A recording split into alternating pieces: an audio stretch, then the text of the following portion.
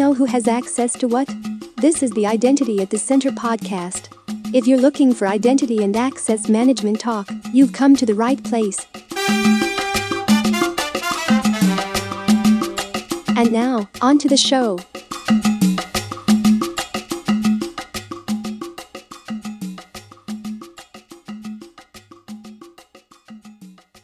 Welcome to the Identity at the Center podcast. I'm Jeff, and that's Jim. Here I am. Here you are. That's where you are. You're there. Today was day one of the Kupinger-Cole Consumer Identity World Conference. Again, that's a mouthful. Yeah, good job pronouncing it. Yeah. Kupinger, not Kuppinger. Which I've said before, Kuppinger. So, okay. But yeah, it's Kupinger, as I learned today. So already a successful conference. Yes. Right. Learned something. We can now correctly say the sponsor's name. My attitude is generally, I want to learn something new every day. Once I do, I shut it down. So we learned that pretty early. So yeah, that makes about sense. Today was a day of workshops, and there was a few different things that were talked about. There was a presentation by ID Pro around identity and access management, really kind of like an intro to IAM, but they had some other good topics in there.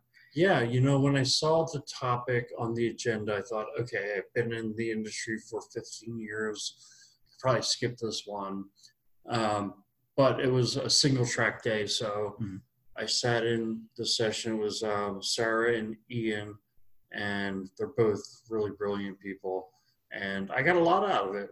I think one of the things sometimes when you're so close to something is you don't see the forest for the trees, or basically, I think that's the right analogy. Yeah. But basically what I mean by that is they had a slide, for example, on IDP discovery or on discovery. So it was, if somebody is doing a federated login, how do you know what IDP to send them to? And they gave a good framework of, here are the three methods. And I think that is really interesting. So I actually think what I'd like to do is get their slide deck and maybe even have one of them come on the show sometime and really just go through what ID Pro is all about, maybe pick some of those topics and kind of dive into them. Yeah, could be Sarah, could be Ian, might be Debbie Mack from the organization. So yeah, and that's something we've talked about in the past. I think as we've kind of grown into this podcast, right, and kind of learned how it works, that we can start to figure out how to get some better guests and different guests from around. I don't think you can get better guests than the ones. Yeah, better was the wrong word, but just more guests, different guests from different areas, and right. Kind of talk with the organization. But ID Pro is a great org. It's only been around for, I want to say this is the third year. It started at the Ping Identity Conference, which became Identiverse. I think it was 2016. It was in Chicago. And so I'm a founding member of the organization, just like, a bunch of other people. And I also served last year, or this year, I should say, on the board nomination committee. So I do have some relationships there that maybe, might be helpful to kind of bring onto the show, right, and kind of talk through it. But yeah, I think that would be, it is a good, well-run, well-managed, and kind of well-executed organization. It feels like they're trying to make significant change for the good in the industry. Yeah. So one of the things they were talking about is how to help people get up to speed quicker. And I think the way that it was put was it takes people between 5 and 10 years to really know the industry. And that was based on survey responses. In other words, people self-grading. So, I think you could look at it and say, people, if you've been in the industry 15, 20 years, it's like, you won't know it as much as I know for so long, but this is people grading themselves. And I think the thought pattern went, well, most of us who get into IAM start with a single product, right? So we're not really industry experts for, during that period where we're only working with one product, because we get very product focused on how that product solves a particular problem. Right. Yeah, I remember when that survey went out. So it definitely was a poll of ID Pro members, and kind of get that sense of when do people feel proficient, and it was that 5 to 10 year mark. But even people who have been in the space for 15 plus years, like you and I still feel like there's always something new to learn, right? Technology is always changing. I think there's core concepts, right, that maybe now we take for granted, Right. but there are people who don't have that experience, right? We had Morgan on a few weeks ago. She's relatively new to the IAM space, and it's people like that how do we groom that next generation? I know that was a topic that actually, someone wrote in looking for us to talk about. I think at some point in the future, once we get through this little travel stint we're on, Right. It would be a good idea to kind of get those folks back into a room and really kind of talk about how do we get the, folks who don't have as much experience with IAM, snag them in college and, other areas, younger folks or people who are just looking to make a change and try to, help them along the path. Yeah, totally. ID Pro has this project they're working on called the Body of Knowledge, which is essentially, the intent is to be kind of a training manual for Right. IAM. Yeah, what was interesting was it was meant to be kind of, I think the way Sarah was putting it was, it's like, so first off, I'm a PMP, so Mhm. that's Project Management Professional. That's the group that PMI that built the PMBOK, Yep. Project Management Body of Knowledge. So I actually had to know it like down to the jot and tittle at one point. And what she was saying was that they want to create a body of knowledge, but they don't want it to dictate best practices. Mhm. And my thought was, well, the PMBOK definitely says this is the best practice, right? It's not a agnostic from that sense. But I do think that in IAM, it's a little dangerous to, try to say this is the best practice. I think so many different people have different perspectives on what the best practice is. Well, they change they can change relatively quickly, right? If you think about it, like, what was it, like 2 years ago? SMS is fine. Maybe it's 3 years ago, but Right. SMS is fine for a one-time password. Now it's not even recommended by NIST standards. And Right. I don't think historically NIST has moved as quickly maybe as, the industry, Right. but even NIST, is saying, yeah, we're deprecating that and it's no longer considered a secure form for authentication. Right. That being said, if you're only using an ID and a password and the only option you have available is to use some sort of SMS, OTP, Yep. then it's probably better than It's nothing way at all. better than nothing, right?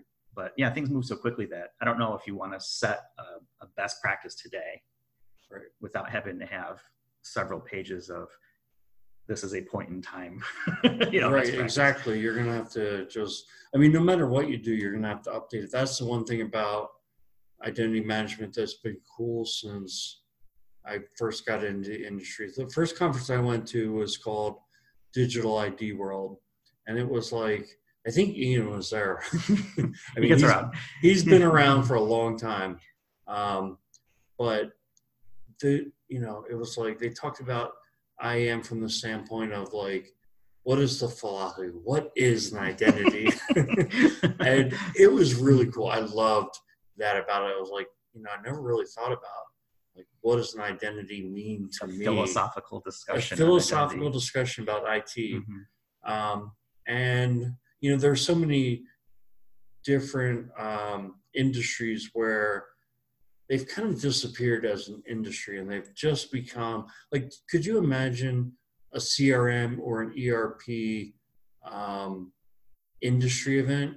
I don't think those exist. I think they're all focused on their one product. Yeah. They're all product focused now. So it's either like, Salesforce or SAP or, one of those guys, or maybe it's like Microsoft or something. Mm-hmm. But, identity management still has vendor agnostic conferences. Yeah. Which is, I think it's great. I mean, there's so many products out there. Sometimes I feel like fundamentally they do pretty much the same thing. Mm-hmm. They help me understand who has access to what and if that is appropriate. At its basic level, that's pretty much all IAM is, right? Mm-hmm. Now there's different things, right? That could be, around the authentication side, authorization side, wherever it may be. But there's so many still good conferences, like you said, that you can see and compare and contrast to different solutions because each one has an area I think that they're really good at. Yep. Where others specialize maybe in, another area of IAM, right. Or even just down to, I'll call it like simple things like IGA, Identity Governance Administration, doing just the basics of plumbing of provisioning accounts, deprovisioning accounts, yeah, certifications. SailPoint does it this way, Savient does it this way, Oracle does it another way. They all have different, strengths that they play to. Yeah, I asked the question, and it wasn't like in order to stump these guys, because I'm really interested to see if they had an answer. But, it's like we talk about SAML2 and we talk about OAuth2 and OpenID Connect, and I asked the question, what's next? Yeah. And UMA was mentioned. That's definitely one that it has people's interest. And then there are a few proprietary things, but it's a little bit hard, I think, a hard question to answer, because I don't think there's anything emergent that's like blockchain. The next, you see, here's the thing. I don't know what it is, but I can tell you that 10, 15 years down the road, it's going to be something else. Right. Well, that's kind of feel like about Active Directory, right? Somewhere, someone has already replaced Active Directory. Right. We just don't know it yet. That's right. It's kind of the same way that Novell, all of a sudden was gone and AD replaced Novell essentially, right? Yeah. So something's out there and it'll replace it. I'm curious to see how the blockchain plays into this. I think there's some sessions in the next couple of days around that decentralized identity. Sarah did have, interesting use case around UMA, where it was kind of like a point-to-point authentication, which I think is interesting because in the age of privacy, you don't necessarily need to know someone's birth date. Right. You just need to know, are they old enough to do what they're trying to do? Is it buy a beer, buy whatever, where they need to be 21 or maybe to vote, right? You don't need all that information, just yes or no. Basically, it's a binary So thing. then you start having the idea of like an identity provider being a government agency and things like that, which, that idea has been getting thrown around since this digital ID world. National ID. Yeah, national. And, I don't know. It's like, as much as it seems to make sense, it never really actually seems to ever happen. And I think part of it is, I'm not an anti-government person, but, I think the government moves too slow to keep up with the pace of technology for consumers. Yeah. Well, isn't it? I think it's Estonia. They've gone to an all digital identification.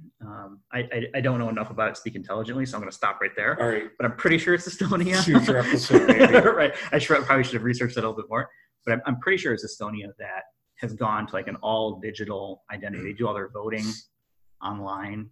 Right. I'm not sure how secure it is, but that could be something that becomes a case study of here's what works and here's what doesn't work, because like anything else, technology, people, processes, et cetera, will all continue to evolve, mature, et cetera, based on, the needs of humans. Yeah. Until the robots take over. So one last thing I want to do is mention, I was talking about that discovery. I went back and looked at the slide because I took a picture of it. So the three forms were, the first one they called NASCAR, which I thought was a really cool name. So NASCAR was the login screen with all the little widgets or icons. Just like sponsored by. Yeah, sponsored by. So you have like the Google or Yahoo, LinkedIn, Apple, Facebook, LinkedIn. Right? Yeah. So I thought that was pretty cool. That was method number one. So this is IDP discovery. Mm-hmm. Method one was NASCAR. Method two was what they call IDP discovery, which was you just put in your domain or you hit a drop down to select your domain. And then the third was user base, which is where I'd say this is probably the most common. You type in an email address, type style username, and it truncates off, at whatever domain, and then it'll send you back to the right one. That's interesting. Yeah. So anyway, more to come on that probably. Mm-hmm. The other part of the afternoon was focused on a workshop around how to manage through a data breach. And this was truly a workshop. So when I saw it on the agenda, I didn't really distinguish, okay, workshop means there's going to be a lot of participation by folks in the audience. So it wasn't just watching a bunch of presentations. And actually I thought that was good. It kept it from being too boring, mm-hmm. at least for me. But the KC guys were Richard Hill and John Tolbert. I thought it was a really good session. I think the big message was... What was the session? So What was it called? About? It was handling an identity breach or something. Right, customer identity breach. Yeah. And so the way they went through the workshop was they went over kind of a lot of, here's kind of the problem.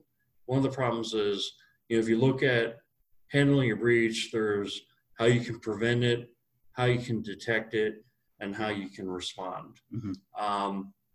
Most of the investment that, at least, so they did a survey of companies in the UK, and like 90% of those companies had invested in prevention, 55% had done some level of investment in detection, mm-hmm. and only 13% invested in response. Yeah. So in other words, planning for the response. Yeah. And the problem is, like, the data breaches, I think, are occurring to like 50% of companies or something like that. I mean, It's a really high percentage. I don't know who said it, but there's the old adage of either you've been hacked or you don't know it yet.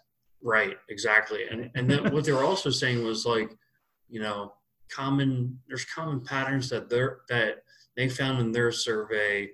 There's a survey by the Ponemon Institute. There's one by IBM, and a lot of the numbers are the same.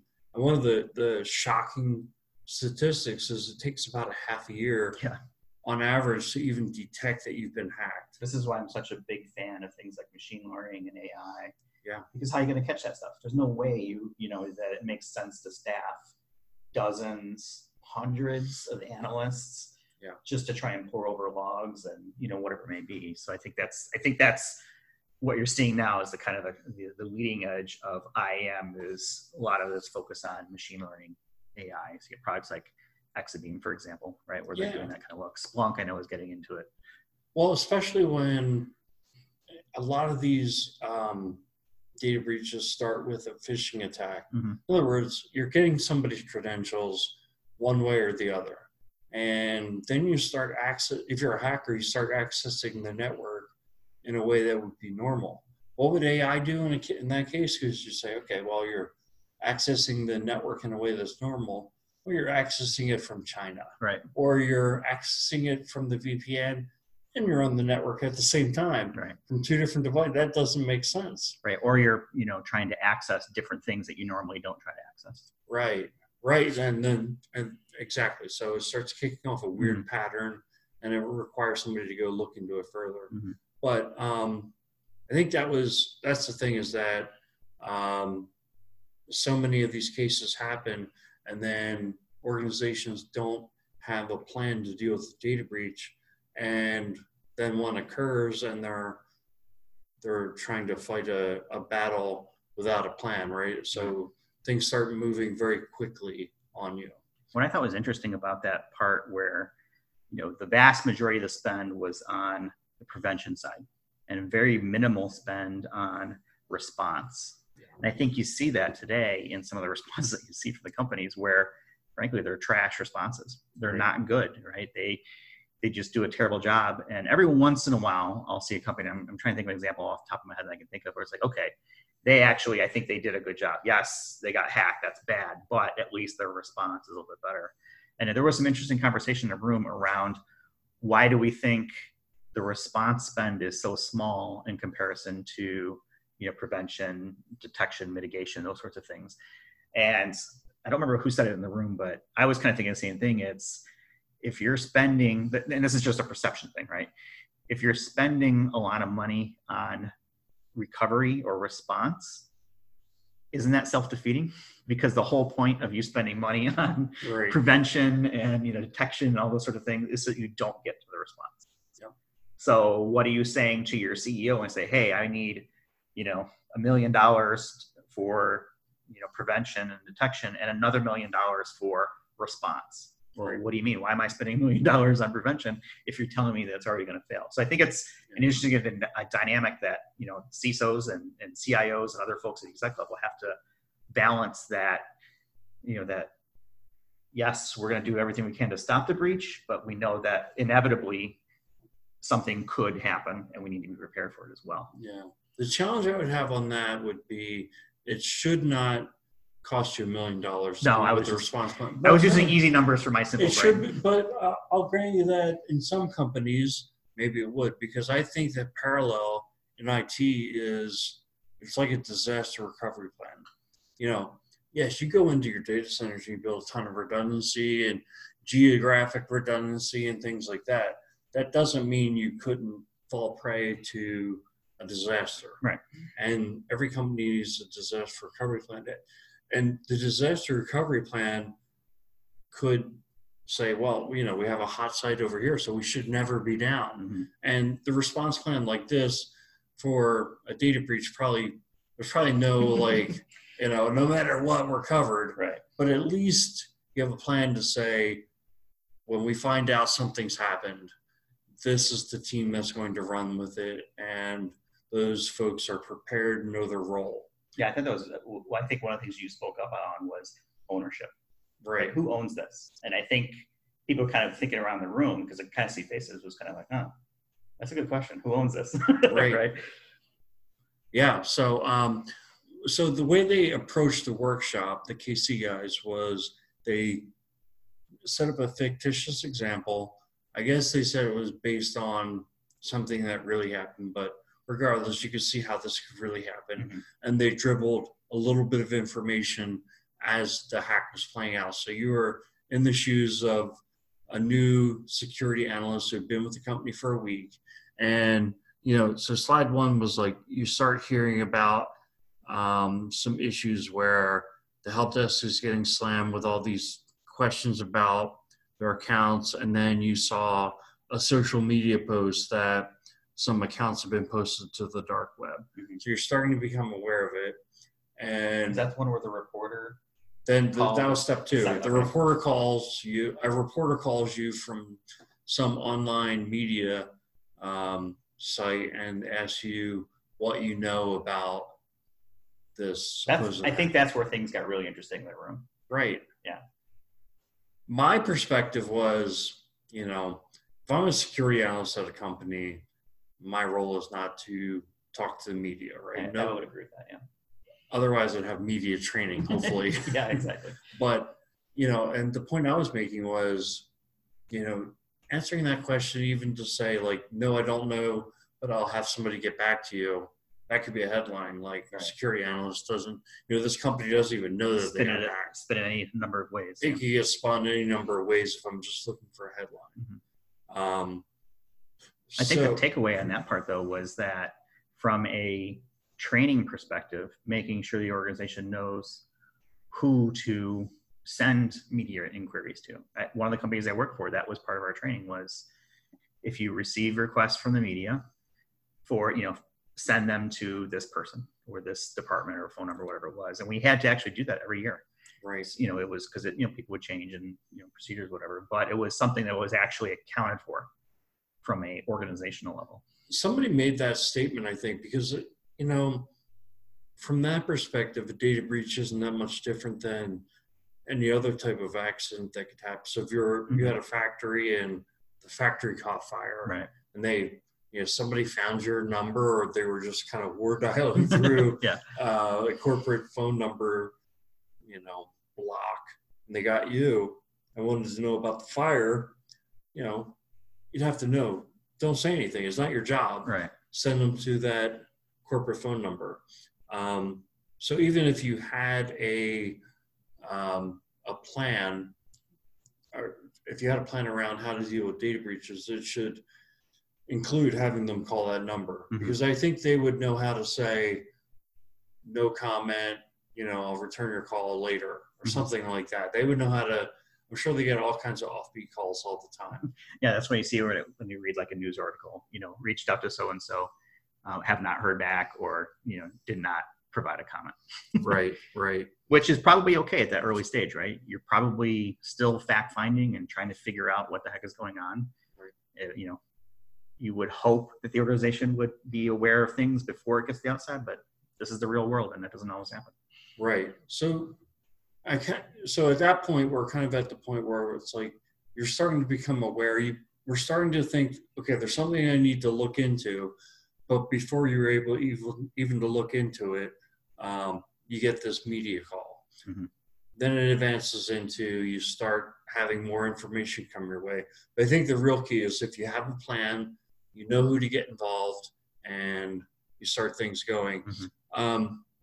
Let's kind of fast forward, because even though it was a great session, what I wanted to talk about was there were 2 example videos that we watched. They were kind of news interviews. Mm-hmm. The first one was with the British Airways when they got breached, and it was 2 weeks after, and they hadn't come out and made a public statement at that point. So they had this guy, I'll call him kind of a talking head, because that's, there's so many talking heads on news channels and sports channels these days. And, he was just saying, one thing after another. And they lost control of the situation. They didn't get out and proactively communicate. You talk about British Airways?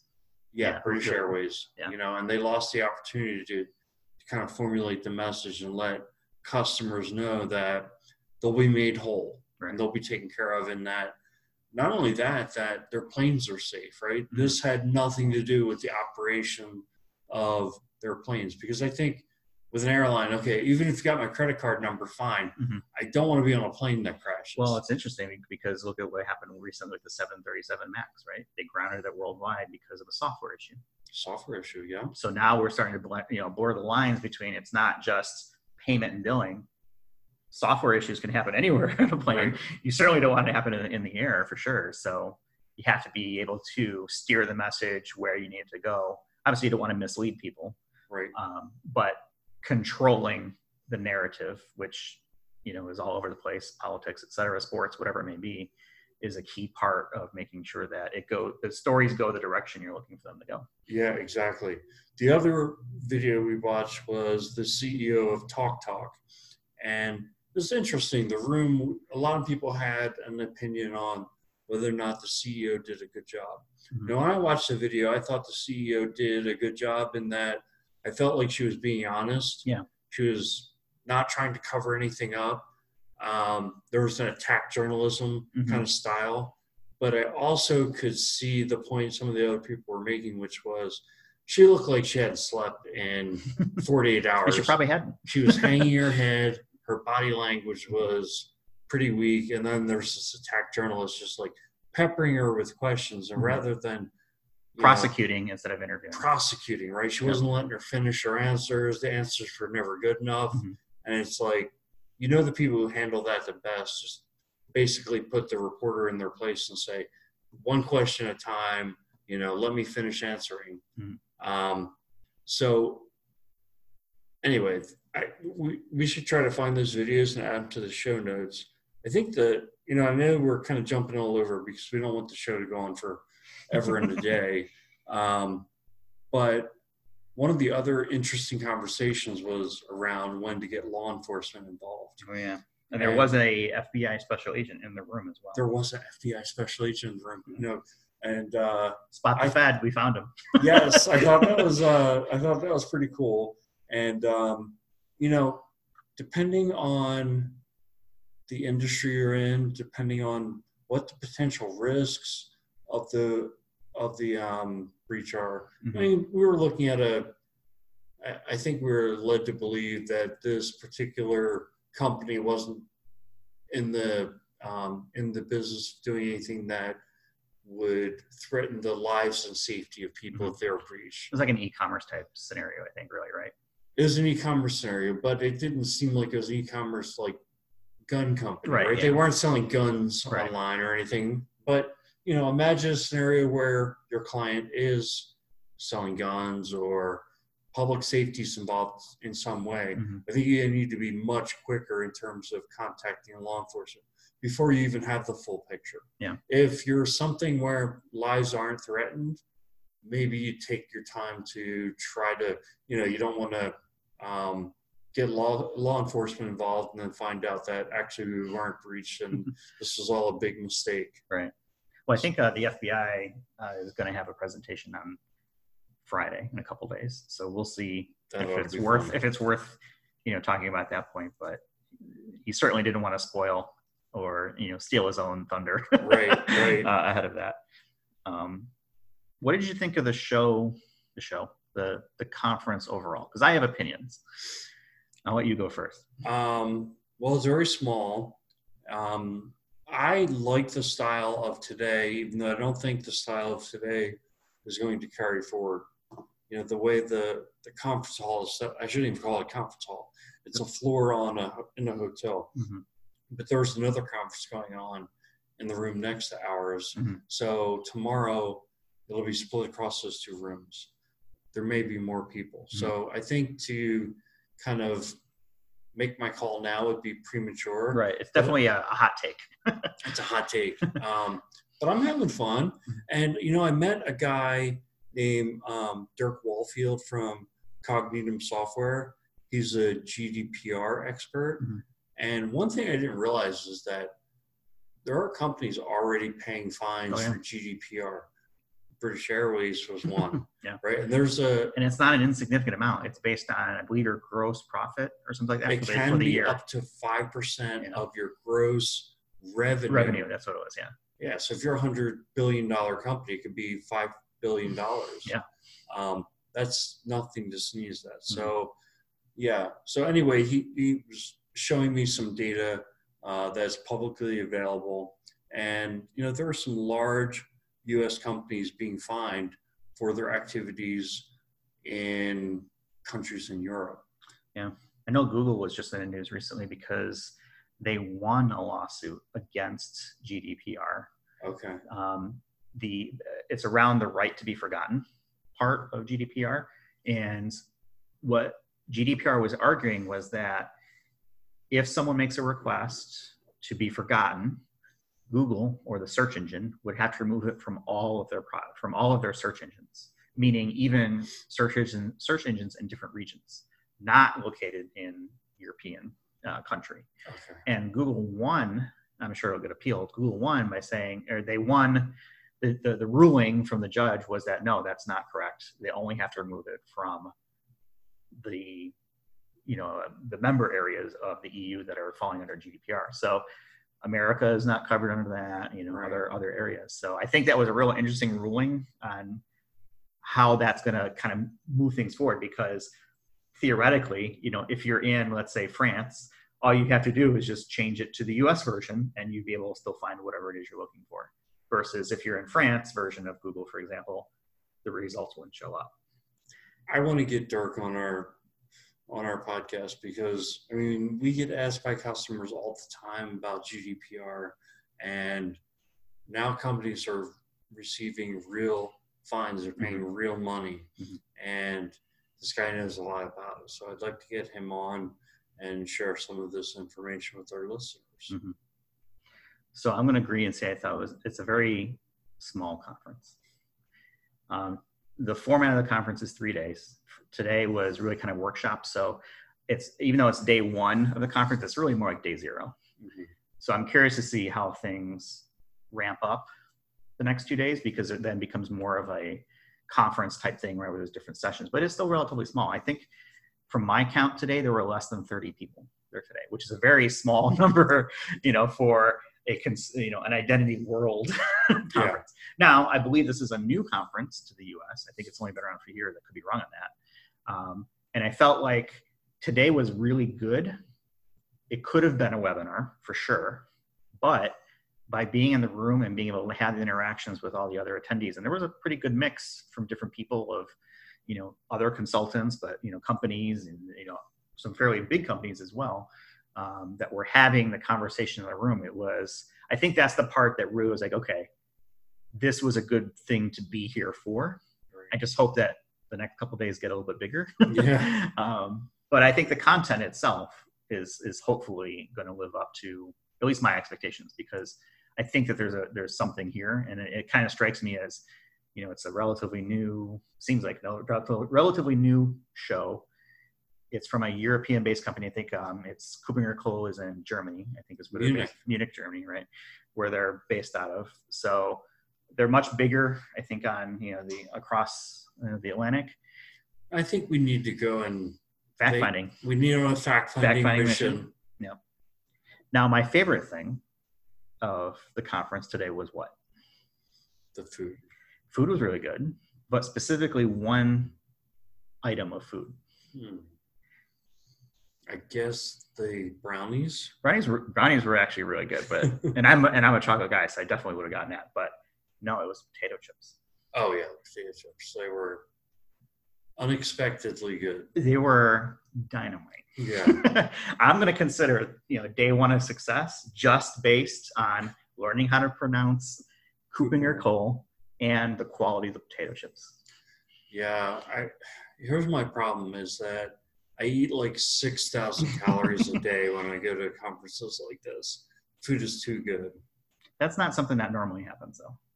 Usually we're eating better outside of the conference. Right. But yeah.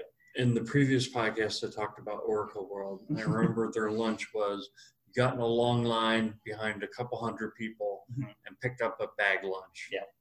And then you went and tried to find somewhere to sit and eat it. Forced networking with other people. Forced networking, right? Yeah. I know Gartner does that. Not to pick on Gartner, but like the tables, right? Right. Birds of a feather, I think is what they call it. And, it's kind of 12 people at a table. Right. And you're all making, kind of sometimes awkward small talk for people who don't really want the social part of it, and others that do. And you see faces that so it's good and bad, but it definitely wasn't your typical. I'm probably the person people, like the quiet people, want to avoid because I'm like, yeah, these are good potato chips, aren't they?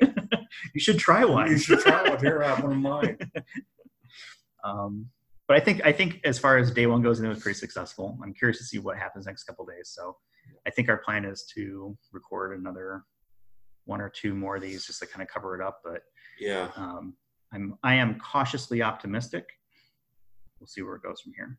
Yeah, I mean, depending on how it goes, we might just want to do daily updates and then tag them to the end of this podcast. Yeah, and kind of see like either the evolution of opinion, right? Maybe it's like, oh yeah, today is, it's whatever. You don't want our podcast to be like, okay, they've been talking about this conference for like 3 months now. Right. And then that's it. So, yeah, who knows? Maybe the potato chips tomorrow will not be good. And, I'm going to give them a failing rating. All right. Well, I think that's probably it for today. Yeah, man. And we'll wrap it there. If you've got questions, comments, concerns, accolades, send them over to. If you're also suffering from Seattle allergies, yes, it's like fall here, and it's fall everywhere. In the U.S. Not in Atlanta. It's not. No, it's hitting Chicago pretty hard. It's still in the 90s every day. That's too hot. I don't like that.